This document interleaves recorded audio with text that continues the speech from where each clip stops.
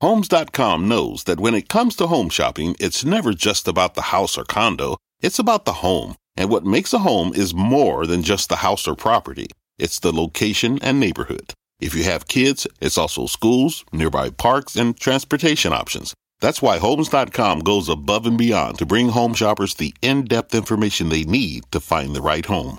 And when I say in-depth, I'm talking deep.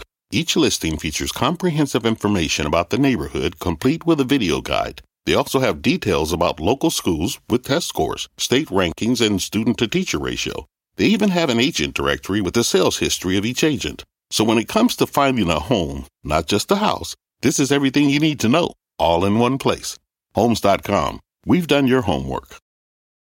The market doesn't joke around, so why would you? Get serious. Choose Tasty Trade. Tasty Trade gives you the tools you need to make smarter moves. Dig into data with advanced charting, track profit accurately with order chain trackers, see risk clearly with curve analysis, and trade with low-capped commissions, stocks, options, futures, and more, all on one platform. No wonder serious traders choose Tasty Trade. Join the club, genius. Tasty Trading is a registered broker-dealer and member of FINRA and SIPC. My mission is simple, to make you money. I'm here to level the playing field for all investors. There's always a bull market somewhere, and I promise to help you find it. Mad Money starts now. Hey, I'm Cramer. Welcome to Mad Money. Welcome to Cramerica. If you want to make friends, I'm just trying to make a little money. My job is not just to entertain you, but also to put it in context. So call me at 1-800-743-CBC or tweet me at Jim Cramer. People are always asking why I like technology stocks so much. Or they want to know whether I've fallen in love with FANG, my acronym for Facebook, Amazon, Apple, Netflix, and Google. Whether I've gone gaga for Microsoft. Whether I've lost my mind when I named my dearly departed rescue dog after the finest semiconductor company of our time, NVIDIA. Yet on a day like today, where the Dow declined 55 points, S&P dipped 0.02%, and the Nasdaq lost 0.36%, I want to say, are you kidding me? The best tech stocks work because the companies underneath them are constantly innovating. They never stop changing, usually for the better.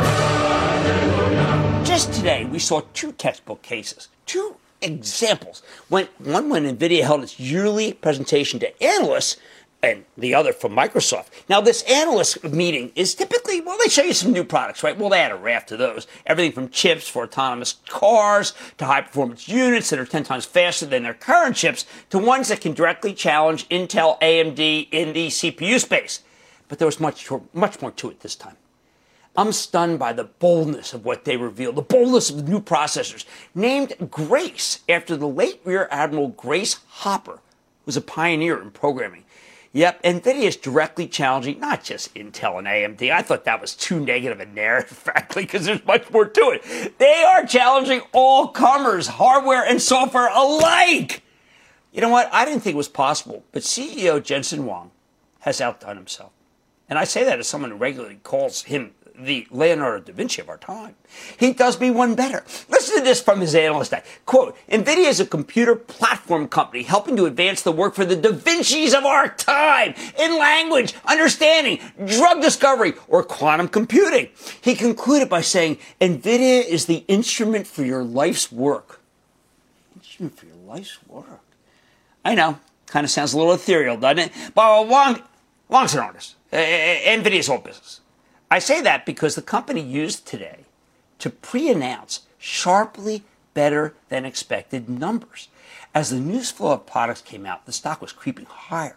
But when NVIDIA raised numbers beyond even the loftiest projections, it took off, ultimately gaining more than 5% on the day. Why is this so important to me? Why did I rename my dog, formerly Everest, after this living, breathing organization that is NVIDIA? It is simple. Because this company reinvents itself every single year. Not every 6 years or 10 years, every year, which is how it's become a colossus that is indeed the most valuable semiconductor company in America. Then again, after today, I hesitate really to call it a semiconductor company. That's too small. These devices are meant to be written on and are loaded with artificial intelligence software. I was thinking today, how about calling it a semi-software company, a Soft semi? I don't know. Those don't do it justice. I got to come up with a whole new name, a new category for this one. But for now, you know what we're going to do? We're going to call it the GOAT. That is, greatest of all time for tech. Jensen's never afraid to challenge the conventional wisdom. And right now, the conventional wisdom says that autonomous driving might be a bust. But when you consider what NVIDIA's done with an array of Chinese automakers, it's clear they haven't given up on the practical realities of what could be the holy grail for the $10 trillion auto market, self-driving cars. When I was out there a few years ago, Jensen showed me where they were on autonomous, which he admitted was very tough to do. To see him say something was tough to do. Holy cow. Well, anyway, they did it. NVIDIA's not afraid to better their own product either. Today, following in the footsteps of the late Andy Grove, formerly Intel's fearless leader, who wrote the best business book of all time, Only the Paranoid Survive, NVIDIA crushed their current offerings with devices that are, get this, 10 times more powerful. Now, let's reduce everything to what Wall Street wants, which is better than expected numbers. I've said time and again that NVIDIA stock, well, it always looks expensive. At any given moment, it seems like it sells at a gigantic price-to-earnings multiple. It's so expensive that both analysts and institutions reject the valuation and go looking for bargains elsewhere. That is a huge mistake. NVIDIA stock looks expensive because the company almost always beats the earnings estimates and beats them handily. That means those projections are borderline irrelevant, people. The stock ultimately turns out to be cheap in retrospect, while the value plays turn out to be more expensive than we thought, more expensive than they looked. Why? Because they missed the numbers. After this pre-announcement, the estimates will be bumped up once again, and I bet this won't be the last time. A company that says it can't meet the demand for any of its products is a company that can surprise on the upside, which is how a seemingly expensive stock turns out to be. Get this. It's going to come back and haunt me? No. A value play. Of course, there's another way tech companies reinvent themselves, acquisitions. Today, Microsoft announced that it's buying Nuance. That's a formerly second-rate catch-all of technologies that has worked to develop conversational artificial intelligence that can help digitize one of the most stubbornly analog segments of this entire economy, healthcare. Yes, Nuance has formed strong ties with two big electronic medical records players, Cerner and the privately held Epic, in a major breakthrough for healthcare providers who use their services. As CEO Satya Nadella explained to me when I asked him if this merger would benefit the patient, it's really meant, he said, to make it so doctors don't have to spend 2 hours doing paperwork for every hour they spend treating people. This is a $19.7 billion deal, which would be a massive amount of money to most companies. So big that they'd expect there to be a stock component to pay for the whole thing.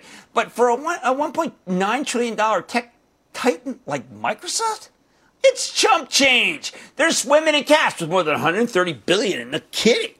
Still, when Nadella came on Squawk on the Street, he told us this acquisition could ultimately double Microsoft's total addressable market, which is pretty remarkable when you consider the size of the markets they already compete in. Once again, a tech stock that looked pricey because it was trading at roughly 35 times earnings suddenly seems a lot cheaper to me. These kinds of moves, they simply aren't that unusual in the tech world, although they are in other markets. Sometimes these companies are making far less money than they could be. Hey, look, the other day a coworker of mine asked me how much Facebook makes from WhatsApp. I said it's free. They haven't even begun to monetize it. I feel the same way about Alphabet, which can do so much more with YouTube. Apple's inventing by the day, even as so many analysts continue to warn us that it'll miss the numbers because its heavy reliance on smartphones. I think they're wrong. As for Amazon, do you really want to bet against these guys when every major company I talk to is proud to be affiliated with Amazon Web Services in some way? It's always funny. They always work it into the presentations. These reinventions are all part of what happens when a tech company puts out what's been on the drawing board for years. I have to wonder why people in the end were so astonished by what NVIDIA unveiled today. What did they think would happen at the company's analyst day? Did they expect incremental changes to the lineup? Maybe a better Ethereum miner? Hey, by the way, they did actually augment their crypto mining business, something that should help drive the stock tomorrow when the analysts suss out the highlights of today's meeting. Did they think that one would merely announce some nebulous plans to possibly go head-to-head with Intel many years down the road? Well, that's not NVIDIA, that's not Jensen. And that's why when you invest in tech, you're betting on a company's future vision. And many companies outside of the world of tech don't have one. The bottom line, nobody in the world has a vision like Jensen Huang. So NVIDIA, the stock, lives on, even though it pole vaulted $32 today. I think it will end up looking cheap a year from now, based on what the company's actually going to earn, which will most likely be a lot more than predicted. Let's take some calls. I'm going to Brad in Kentucky. Brad. Hey, Jim, how are you doing? Brad. I am doing well. Yes, how about sir. you, Bradley? Good deal. I'm doing well. Hit me. So here's my question. Sure. Golden Nugget Online Gaming. So why does it seem to be lagging behind the sports betting and gaming sector? It looks to have proven leadership with Tillman Fertitta in charge, and it has more exposure to iGaming, which looks like it will be more profitable than sports betting alone. I'm in your camp, my friend. Brad, I'm surprised at the decline. I think that this is all part of the smackdown of the SPACs. But I think you are on to something. And man, Tillman, he'd be the real deal. All right, look at NVIDIA. Just look at what it's going on. NVIDIA, my dog. All right, well, NVIDIA lives on with Jensen. The best tech stocks work because the companies are constantly innovating, like NVIDIA. On Mad Money tonight, Honeywell and Boeing, well, they gave you some mixed messages last Friday's session. So could one of these industrials bring more power to your portfolio? I'm giving you my take. Then the pandemic put a focus on the differences between big and small in business. But in a post-vaccine world, who will prevail? I'm taking a closer look at the space. And Saturday Night Live posed the question, what the heck is an NFT? So I'm checking in with a new private player that wants to shake up the NFT market with a fresh perspective. My suggestion, stay with Cramer. Don't miss a second of Mad Money. Follow @JimCramer on Twitter. Have a question? Tweet Cramer. #MadTweets.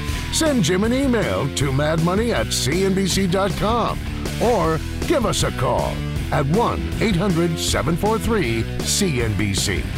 Miss something? Head to madmoney.cnbc.com. Fact. Running a business is not getting easier on your wallet. With higher expenses on materials, employees, distribution, and borrowing, everything costs more. Also a fact. Smart businesses are reducing costs and headaches by graduating to NetSuite by Oracle. NetSuite is the #1 cloud financial system, bringing accounting, financial management, inventory, and HR into one platform and one source of truth. With NetSuite, you reduce IT costs because NetSuite lives in the cloud with no hardware required. Accessed from anywhere, you can cut the cost of maintaining multiple systems because you've got one unified business management suite. You improve efficiency by bringing all your major business processes into one platform, slashing manual tasks and errors. Over 37,000 companies have already made the move. See how you'll profit with NetSuite, and then you can think of all the ways you could be spending the money you save. Company retreat in Malibu, anyone? By popular demand, NetSuite is offering a one-of-a-kind flexible financing program for a few more weeks. Head to netsuite.com to start saving. When you're hiring, the best way to search for a candidate isn't to search at all. Don't search, match with Indeed. Indeed is your matching and hiring platform with over 350 million global monthly visitors, according to Indeed data, and a matching engine that helps you find quality candidates fast. Use Indeed for scheduling, screening, and messaging to connect with candidates faster. Plus, 93% of employers agree Indeed delivers the highest quality matches compared to other job sites, according to a recent Indeed survey. Leveraging over 140 million qualifications and preferences every day, Indeed's matching engine is constantly learning from your preferences. Join more than 3.5 million businesses worldwide that use Indeed. Listeners of this show will get a $75 sponsored job credit to get your jobs more visibility at Indeed.com/madmoney. Just go to Indeed.com/madmoney right now and support this show by saying you heard about Indeed on this podcast. Indeed.com/madmoney. Terms and conditions apply. Need to hire? You need Indeed.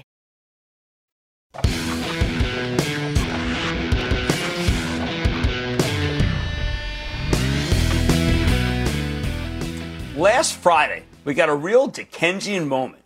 A tale of two industrials. It was the best of times for Honeywell, up more than 3% to a new all-time high, the best performer in the Dow Jones Industrial Average. It was the worst of times for Boeing, down about $3, the third worst performer in the Dow. You rarely see these two stocks headed in opposite directions. These two aerospace plays, well, let's just leave them as aerospace for now, are, let's just say, they're different kinds of industrials that have spent the last 6 months roaring. In fact, I like them so much that we own both these stocks for my charitable trust, which you can follow by joining the ActionAlertsPlus.com club. We've got a 42% gain in Boeing and a 47% gain in Honeywell. Hey, talk about trading together. So what the heck happened on Friday to drive, though, in opposite directions? Honeywell got a pair of analyst pushes, an upgrade from Deutsche Bank paired with a huge price target boost from J.P. Morgan. Buy!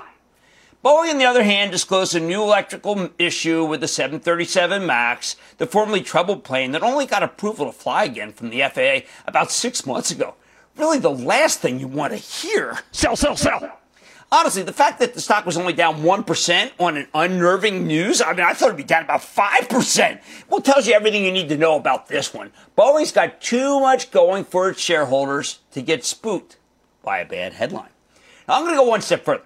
Well, I think both stocks are buys right now. Believe it or not, I think Boeing's the superior stock over the next 6 to 12 months. Hey, don't laugh at this. See, we're going to stick with Honeywell for the charitable trust too. But even with some short-term turbulence, Boeing's perfectly positioned as the great reopening goes into full swing.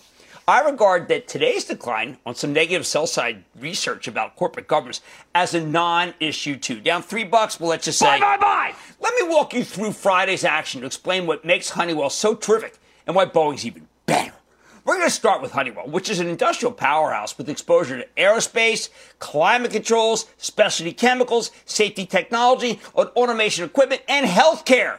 Last year was an ugly time for the industrials, with COVID shutting down vast swaths of the global economy, especially air travel.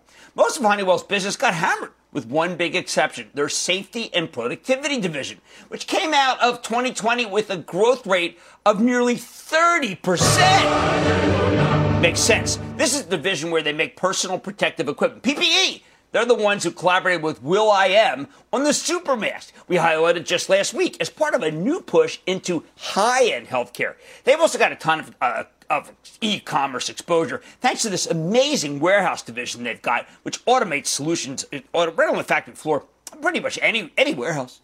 Now, though, the rest of the company is making a phenomenal turnaround courtesy of the great reopening.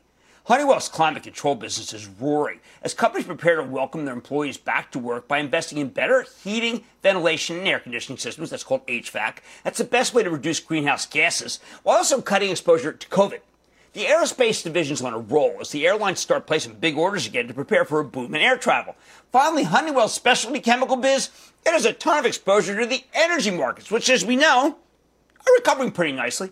And that's why the stock's now up 29% from the end of 2019, before anyone had heard of the novel coronavirus. However, after a huge run last fall, Honeywell spent the last few months trading sideways. Unbelievable. Before Friday's rally, do you know it had been one of the worst performing industrials for 2021? Sobering. Which brings us to last week's analyst action. Last Thursday, Nicole DeBlaise at Deutsche Bank upgraded the stock from hold to buy. She thinks Honeywell's recent underperformance is ridiculous, given that this is a best-of-breed industrial with terrific exposure to a rapidly expanding economy. Plus, she points out that Honeywell could have $21 billion of cash firepower that it can use for acquisitions or buybacks over the next 3 years, potentially giving the earnings a 20% boost. That alone is incredibly compelling. Then, the very next day, the brilliant Steve Tusa at J.P. Morgan published an extraordinarily bullish note, pounding the table on his overweight rating and raising his price target from $200 to $250. That's a huge boost. He called Honeywell the best mega cap setup in 20 years, which is unbelievable praise from the Laurel stingy analyst. Tusa explains that, quote, the fundamental setup for Honeywell is as good as it gets cyclically for the next 3 to 4 years, end quote. He thinks the earnings could rise at 15 to 20% compound annual growth rate. That's extraordinary. It's something that no mega cap industrials managed to pull off since GE in the late 90s. And this time, it would do it without the smoke and mirrors. In addition, beyond the earnings growth, Tusa expects Honeywell to benefit from what's called a revaluation higher. The stock's currently trading like an average industrial, but he says it deserves a best-of-breed multiple. I think it's a software company, a healthcare company. I think he's dead right. But as much as I like Honeywell, I got to tell you, for the moment, guess what? I actually think Boeing, the stock, may be an even better buy over the next 12 months, despite the new 737 MAX hiccup we found out about Friday. This plane only got permission to fly again in November after being grounded for a year and a half following a pair of horrific crashes. Now, though, we find out that Boeing's recommended that its customers ground a particular batch of these jets, 90 of them total, because of an electrical issue. All right, I found it discouraging when I heard about it Friday morning, and it's no wonder that the stock sold off a bit. It's giving people flashbacks to 2019 when problems with the 737 MAX crushed the stock. Boeing's trying to rehabilitate its image, so they have to take even the most minor issues very seriously. A lot of people saw this and decided to sell first and ask questions later. No, I think that's completely wrong. However, when you actually drill down, this is not a reason to sell Boeing. In fact, it's kind of a borderline non-issue. Sure, 90 of their planes had to be grounded until the problem gets fixed, but Boeing says the repairs will take hours or at the most a few days. It's nothing like the kind of serious structural flaws that got every 737 MAX grounded for over a year. And it certainly isn't enough to derail this incredible comeback story. Remember, this small issue aside, the 737 MAX really is back. See, this used to be Boeing's most popular plane, and it got recertified right as the airlines were getting ready to start placing orders again in anticipation of the great reopening. And that's why we own this one for the Charitable Trust. And so far, our thesis is playing out as expected. Now, if you look at Stifel's monthly survey of air travel intentions, demand is almost back to its, this is astounding, pre-COVID baseline. We're already seeing the airlines start to place big orders, including for the MAX. Last month, United Airlines, which is fixing up its balance sheet, ordered 25 of them and moved up delivery for several dozen others they previously purchased. Sounds like the plane's doing pretty well. Well, wait a second. A week later, we got Boeing's February orders. Even after the impact of cancellations, they sold 31 planes, their first month of positive sales since November of 2019. You know what I think? The inflection point, it is here. Even better, 2 weeks ago, Southwest Airlines, which is probably one of the savviest of all with a great balance sheet, they announced that they're sticking with the MAX. I thought they might go to Airbus. And they ordered 100 planes with options to buy 155 more. The next day, Alaska Air, a savvy operator, ordered 27 of them, along with 15 options. No wonder Boeing stock has been able to rally from 144 in late October to nearly $250 right now, even as it pulled back nearly $30 from last month's highs. I think it's got a lot of room to run, though. I think you take out that high because the airlines need more capacity, and that means they have to order from either Boeing or Airbus. With interest rates so low, they can easily buy those planes with borrowed money. This is nirvana for the stock of Boeing. The bottom line, Honeywell is doing great, and I got to say right now, it is definitely a better company. But when it comes to stocks, and remember, those are two different things, I think this is Boeing's time to shine, thanks to the great reopening. And you got to use this pullback as a buying opportunity. Buy. Much more Mad Money ahead. I'm digging into a question we keep coming back to since the beginning of the pandemic. Which of the restaurants have staying power and what businesses are here to stay? I'm helping you navigate the space. Then, eyeing the recent boom in digital collectibles like a lot of other people, don't miss my exclusive with the founders of an NFT startup who will explain it all. It's called Recur. And all your calls rapid fire in tonight's edition of the Lightning Round. So stay with Cramer. You seek the key, but first, you must learn the ways of precision, craft, and performance with Acura's all-electric ZDX. With a premium Bang & Olufsen sound system up to a 313-mile range and a Type S variant with an estimated 500 horsepower, the ZDX is their most powerful SUV yet. Unlock the energy when you visit Acura.com to order yours today. Take your business further with the smart and flexible American Express Business Gold Card. It offers flexible spending capacity that adapts to your business. You can also earn up to $395 in annual statement credits on eligible purchases at select business merchants. That's the powerful backing of American Express. Terms apply. Learn more at americanexpress.com/business gold card.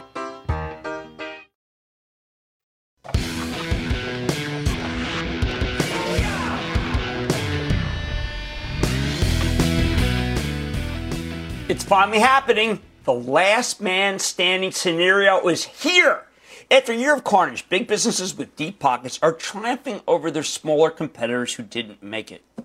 Fact of life. Today, Chipotle caught multiple price target boosts and an upgrade.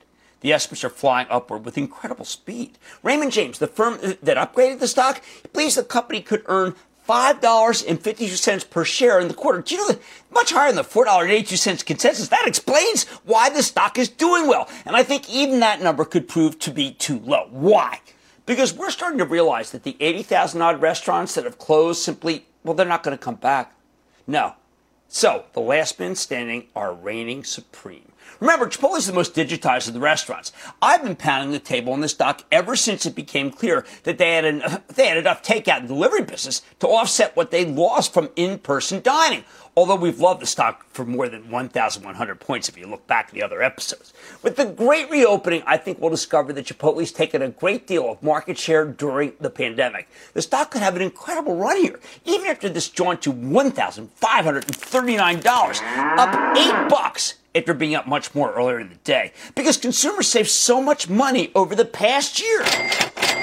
Get this, Americans might have $2 trillion, that's right, trillion in disposable income here, meaning it's a huge win for one of the restaurants that managed to hang on. For any of them, our balance sheets, the American person's balance sheets, have never been more liquid, which is why you keep hearing talk of a roaring 20s boom when we're all vaccinated. As the prescient Gene Lee, the CEO of Darden, recently pointed out, once people get vaccinated, quote, the first thing they do is go out to a restaurant, end quote. Darden plunged headfirst into the digital age after the last 12 months, and it too will be taking share from the dead restaurant cohort. The parent of Olive Garden has flexed its muscles and used its considerable cash flow to pull away from the pack. Bye. As the owner of a couple of restaurants, I can tell you that companies like Darden and Chipotle are now taking share from empty storefronts and permanently closed rivals who couldn't afford to stay in, well, they couldn't stay in business. With all that COVID-related occupancy problems, the restrictions, I've got to tell you, the socially distant that just killed them. Now, look, some of these restaurants are going to be mothballed for when there is no social distance, but even with lots of help from the federal government, very few mom-and-pop outfits could make it through to the promised land. Plus, the requirements for getting funds in that second round of the Paycheck Protection Program, well, they were so complicated that many small businesses didn't even bother to try, even as the government really did try its best to save them. No. In fact, I'd argue that the pandemic has lasted just long enough to wipe out the little guys, leaving the larger players with the run of the joint. Think Cheesecake Factory, think Yum Brands, think Texas Roadhouse, all of which are now starting to do incredibly well, just as their stocks forecasted months ago. Bye! I also expect Starbucks to report much better numbers for the same reason. So many corner coffee shops didn't make it, which means the estimates should prove to be way too low. Plus, Starbucks has been thoroughly digitized, especially takeout. It doesn't hurt that they brought in Kevin Johnson, a tech guy from Juniper Networks, as CEO, not long before the pandemic hit. Talk about foresight.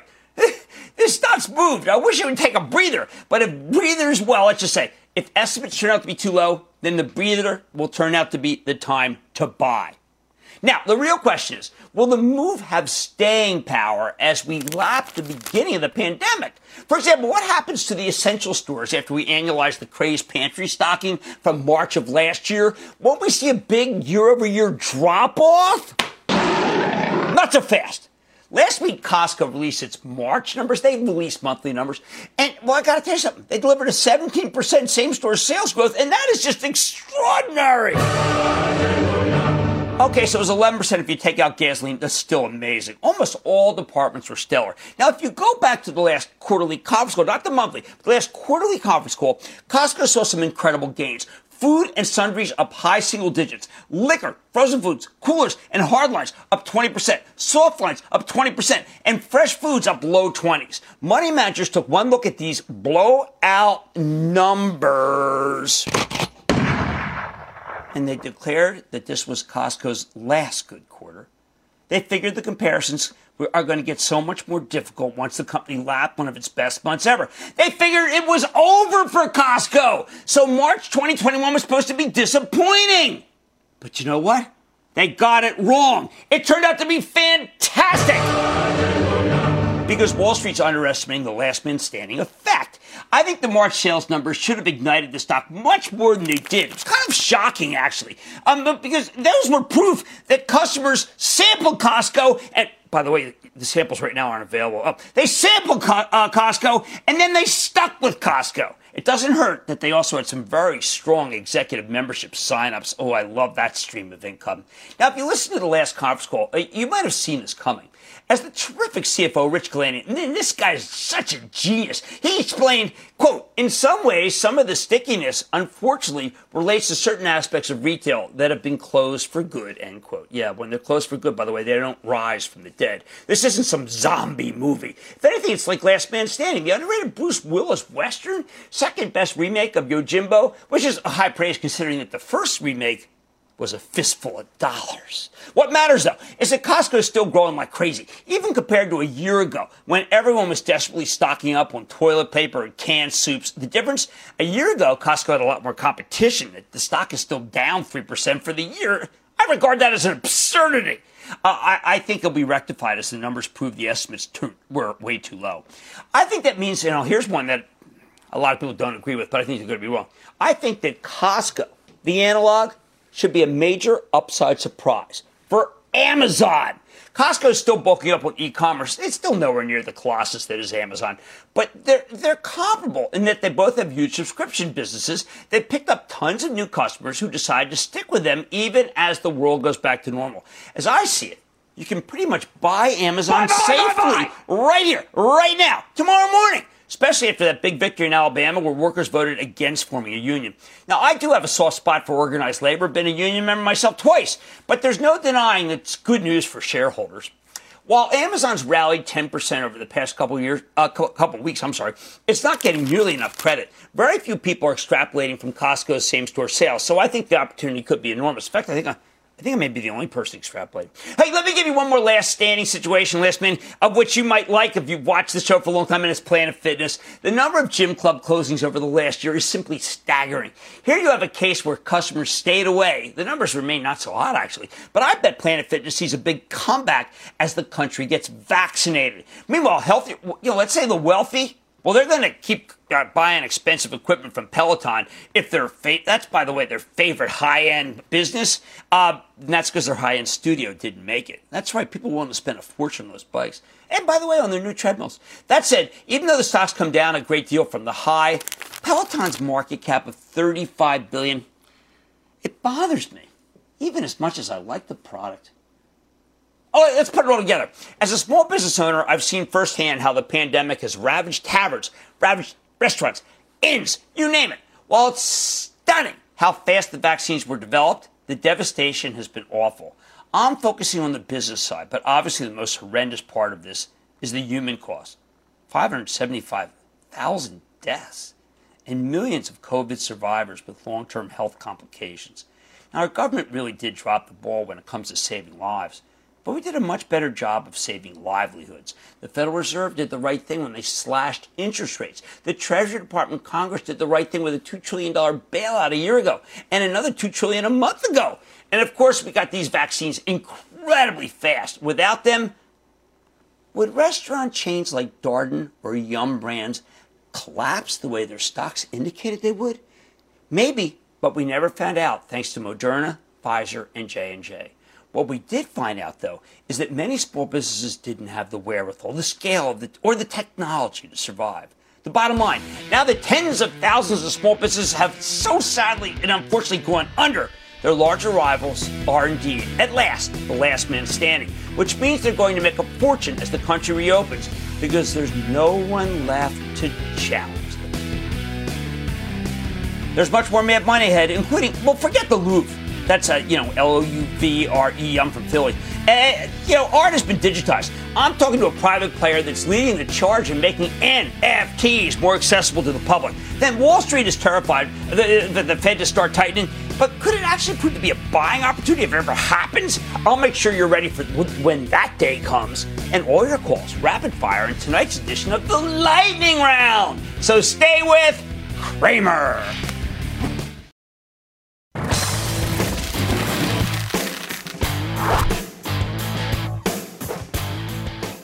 lately we've been hearing a lot about NFTs, non-fungible tokens. It's a new category of digital assets, kind of like a mashup between cryptocurrency and the art world. They can be found in any kind of digital file, a picture, a video with a serial number that verifies its authenticity. Even the NBA is getting in on the action, selling video highlights as NFTs. Okay, call me a little skeptical of this whole concept, but there's no denying that they're red hot. So tonight we're going off the tape with an NFT startup called Recur. This is a very early stage company. They just raised $5 million of seed funding by some pretty famous people, and it designs branded experiences allowing fans to buy and trade NFTs. Recur is trying to introduce some new angles here, developing NFTs for big global brands with a system that lets the original creators continue to get paid recurring royalties. You know what? I got to find out more about this world. Maybe we're missing something big. Maybe we can. Let's find out what the hell's going on here. Yes, so we're going to go to Recur's co-founders and co-CEOs. That's Zach Brush and Trevor George to learn more about this new industry. Gentlemen, welcome to Mad Money. Hey, Jim. How you doing? All right, let's get started because look, I'm a little skeptic, but I myself admit to bidding on some NFTs. We'll get to that in a moment. First, I know, Zach, you are an expert in the crypto industry. So the first thing you need to tell us is, why is this crypto? Why can't it be dollars? And what does it mean that it's crypto? Yeah, so obviously dollars have been around forever, and crypto is this big new thing that everyone wants to talk about. But NFT is a non-fungible token. Non-fungible means unique. Token's a digital asset. And then we can put the data on the blockchain, so it's there forever. You can prove ownership, you can track it, traceability, all these different things. And that's super important. And you can know that it's unique forever. Well, George, help me here because you're a digital licensing expert. What is the limit of NFT? For instance, I bid on a cover from Time magazine. It was a 1966 cover which had "Is God Dead?" And I did it. I lost ultimately to someone who paid $100,000 for the NFT. And yet when I found, the more I dug, even though I did bid for it, I realized that, well, it doesn't get me anything. It's just kind of something. I don't even get to hang it on the wall. So can you explain to me, Trevor, what the attraction is to owning an NFT? Jim, you should have bet a little more than $100 or $100,000. You got to reach into your pockets. But NFTs can be anything digital, anything digitized, whether that's a movie clip, a piece of audio file, a digitized piece of art, or even a character. And it's really endless. I mean, a licensed brand, can essentially mint or release anything that's collectible. Today, the utility is the value of the NFT. So if I buy it for $100,000, could it then be worth $1 million? But in the future, the utility could extend into a game. Someone could bring the NFT into a game. They can bring it into apps on their phone and show their friends. They can trade it in, the Instagram of NFTs and so on and so forth. So the utility is building out. This is a very new space. All right, so Trevor, what does Recur have to do with this utility? Because that makes a ton of sense to me. It makes me feel like I should have bid over $100,000, but my wife wanted to kill me that I even bid $20,000. Zach, why don't you talk to the chain agnostic approach that we're taking and how NFTs on our platform can move freely across the crypto universe? Sure. So Recur is chain agnostic, meaning that we can mint on various different chains. And what this does is it allows the brands to have the widest range of distribution. So all of a sudden, as Trevor mentioned, you might have a wearable, a piece of art, a clip. You can then take it and use it in a different application, whether it be a game, maybe a financial application, other applications, and so on and so forth. Today, the industry is still so nascent, so there's a lot of speculation. But our view is that NFTs will be another extension for brands to communicate with their larger audiences and communities. As we've seen over the past handful of years, people keep trying to own the community. NFTs allow for that, not only today, but in the future. You can capture almost generational communities, right? Let's say an NFT, a digital asset, is tied to a physical asset in the future. You can then continue to talk to that user. So we think NFTs become this very powerful tool to continue to communicate with an audience or a follower of a brand. Okay, so Zach, tell me, in the last few weeks, people say that this market has taken a big hit. Is it the market or is it just certain ends of NFTs and there are others that are holding up? Well, sure. Like any new asset class, there's going to be the ebbs and flows, and we've seen that through crypto. But that's speculative. What we're doing at Recur, we're looking right through that and trying to appeal to the everyday user, so that an everyday, audience or a lover of a brand could use an asset and take it with them wherever. So yes, we are going to see a bust, and there's going to be a lot of crashes, and all sorts of platforms might not make it. But from that, we'll see a big rise. And we feel at Recur and in general that NFTs are here to stay and will be a massive, massive industry in the future. Well, I got to give you guys credit. I think that there is something here. People didn't believe in Bitcoin, and those who didn't believe in Bitcoin left by the wayside. I want to say that I think that maybe this is something we got to pay closer attention to. We got Coinbase, by the way, on Wednesday. And I want to thank Zach Brush and Trevor George, co-founders and co-CEOs of Recur, for bringing this to our attention, because maybe this should be part of a portfolio. And Mad Money's back into the break. Coming up next. Let's make money together. What do we got? Cramer's bringing the thunder and answering your burning questions in today's edition of The Lightning Round.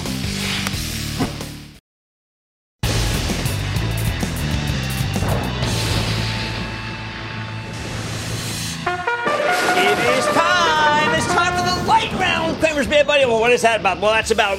That's right. Rapid fire. Buy, sell. You say the name of the stock. I'll tell you whether to buy it or sell it. And just to be clear, I do not know the floors or the stock prices ahead of time. My staff prepares the graph for the play. Playing the sound. And then the light round is over. Let's start. Oh, are you ready, Ski Daddy? Let's start with Patricia from Illinois. Patricia.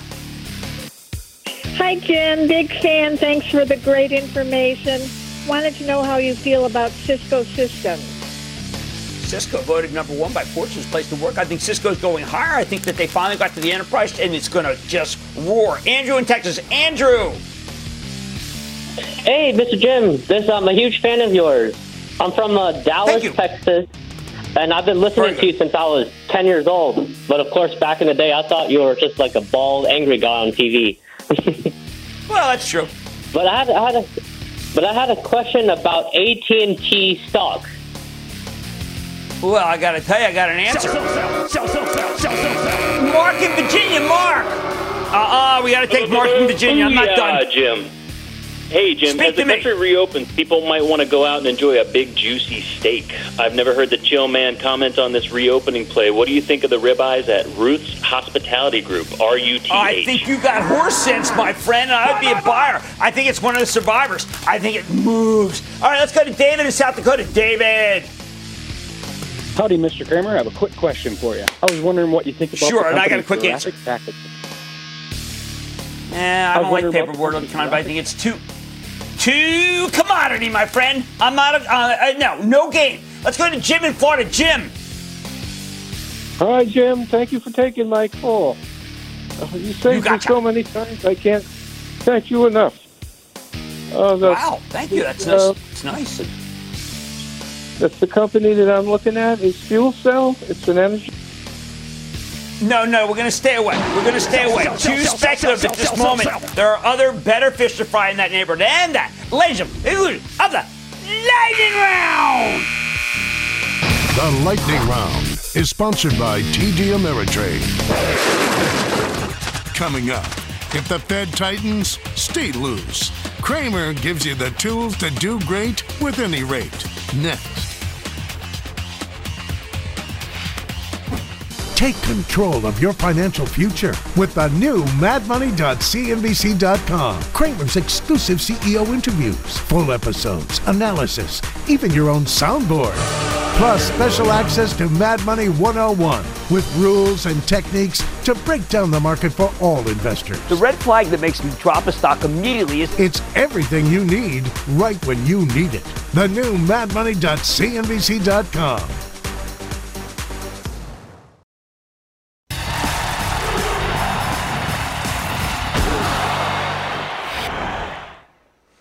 What happens when the Federal Reserve finally gets around to raising interest rates? Now, I've been through a lot of tightening cycles, and it's not a pretty sight. Often it's just, well, at least the first few days. Now, I don't care about those first few days. It's the narrative over rate increases that has me fretting. You see, historically, almost all rate hikes are accompanied by a catch-all terminology. Get used to hearing soft landing versus hard landing. Now, I know Fed Chief Jay Powell has repeatedly vowed not to tighten anytime soon. Hey, listen, he just said it again last night on 60 Minutes. But that's a radical break with his predecessors. And there's a huge group of investors who believe he'll be forced to engineer a slowdown to stamp out inflation. These rate hike bloviators liken the economy to an airplane. The soft landing thesis is the Fed compiled a slowdown without crashing the economy. Well, the hard landing thesis, a rate hike starts the process towards a recession, so get out now before the plane crashes. Now, I liken it this way. The soft landing cohort is trying to keep you in the stock market. The hard landing cohort is trying to scare you away. The latter are the worst kind of commentators, people. The hard landing crew always point to some difficult tightening cycle from the past, like the one that preceded the Great Recession, then use that to make a case that it's time to sell and sell now. Sell. Given that we've had a huge run, you can expect their sell calls to resonate. Oh, man, they'll be on every show. Now, well, look, their arguments, guess what? They're totally fraudulent. Look at the 2000s. The first rate hike in that tightening cycle, June 30th of 2004, meant nothing at all to the stock market, nor did the second, or the third, or the fourth. I could go on for 13 more rate hikes before you find the true stock market impact, because Fed Chief Ben Bernanke kept raising and raising and raising in lockstep to cool the overheated housing market. In retrospect, it was the wrong tool for the job. We just needed more stringent mortgage requirements, admittedly something that's beyond the Fed's purview. But Congress could have done it. My point, though, is that the 2004 to 2006 cycle of rate hikes did nothing to the market until it was too late, and the trap had been laid. In fact, it took another year after the final hike before stocks really started falling apart. Most tightening cycles are really like that. There's so much Sturm and Drang about them, in part because the media gives way too much credence to bearish money managers, many of whom need the market to go down. Why? Because they're underinvested. I know this is a novel idea, but rather than fretting about how rate hikes could wreck the stock market, I got something you ought to do. Hey, maybe we ought to ask ourselves, how often the beginning of a tightening cycle was a good time to buy? Yeah, to buy stocks, not sell them. When Bernanke started raising rates in 2004, that was way too early to sell. You could have waited 2 years and still gotten out way before the peak. Of course, there are outliers. I keep highlighting to you Janet Yellen's quarter-point hike on December 17, 2015, which was a total bone crusher. Dow stood at 17,495 when she put through that increase because of nebulous worries about inflation, thinking the economy was strong. But inflation did turn out to be totally transitory. Hey, that's the term that Powell uses now. Oil prices collapsed and the Dow plummeted down to 15,503. On February 11th. I remember it was the day after my birthday, before hitting bottom. Yellen judged that the market and the economy were prepared for the hike. But when commodities collapsed, stock traders assumed we were going into a disastrous new long tightening cycle. So the selling was endless until Yellen hinted not to worry about additional hikes. Still, this is the rate increase that stands out to me as the worst case scenario that hammers the market right off the bat. But I think December 2015 is an outlier. And even then, that sell-off turned out to be a fabulous buying opportunity for those thinking longer term. I mean, think about it. Think about how we went up. Look, sooner or later, there will come a day when Jay Powell decides it is indeed time to tighten. Either because the inflation stops being transitory or we finally beat COVID and get a much, much better job market. Something he reiterated last night on 60 Minutes. Are we near that moment? Not yet. I don't think Powell's going to take back the things he said just last week. He's also learned a lot from his predecessors, not to mention his own mistakes. Powell knows there's a right way and a wrong way to raise interest rates. The right way is not just to stick your finger in the air and say things are fine. Now, he made that mistake in late 2018 and we had a nasty sell-off. But even then, it wasn't after the reverse rate hike. The market didn't go haywire until Powell promised many more rate hikes, arguing that the Fed would need to overshoot to stamp out inflation. It was a disaster, and he had to walk it all back within months. I doubt he's going to screw up like that again. So if you want to sell when the Fed starts tightening, and it could be a while before that happens, all I can say is that history says you are making a big mistake, and buying might be the right thing to do. Now, I like to say, there's always a bull market somewhere, and I promise I'll find it just for you right here on Mad Money. I'm Jim Cramer. See you tomorrow. The news with Shepard Smith starts now. This podcast is supported by FedEx. Dear small and medium businesses, No one wants happy customers more than you do. So you need a business partner just like you. Like FedEx, who understands your passion for serving your customers because they have the same commitment towards you. That's why FedEx offers you picture proof of delivery, packageless and paperless returns, as well as weekend home delivery to 98% of the U.S. on Saturday and 50% on Sunday. See the FedEx service guide for delivery information. What's more, FedEx Ground is faster to more locations than UPS Ground. Trust FedEx for timely deliveries. See what FedEx can do for your business. Absolutely, positively FedEx.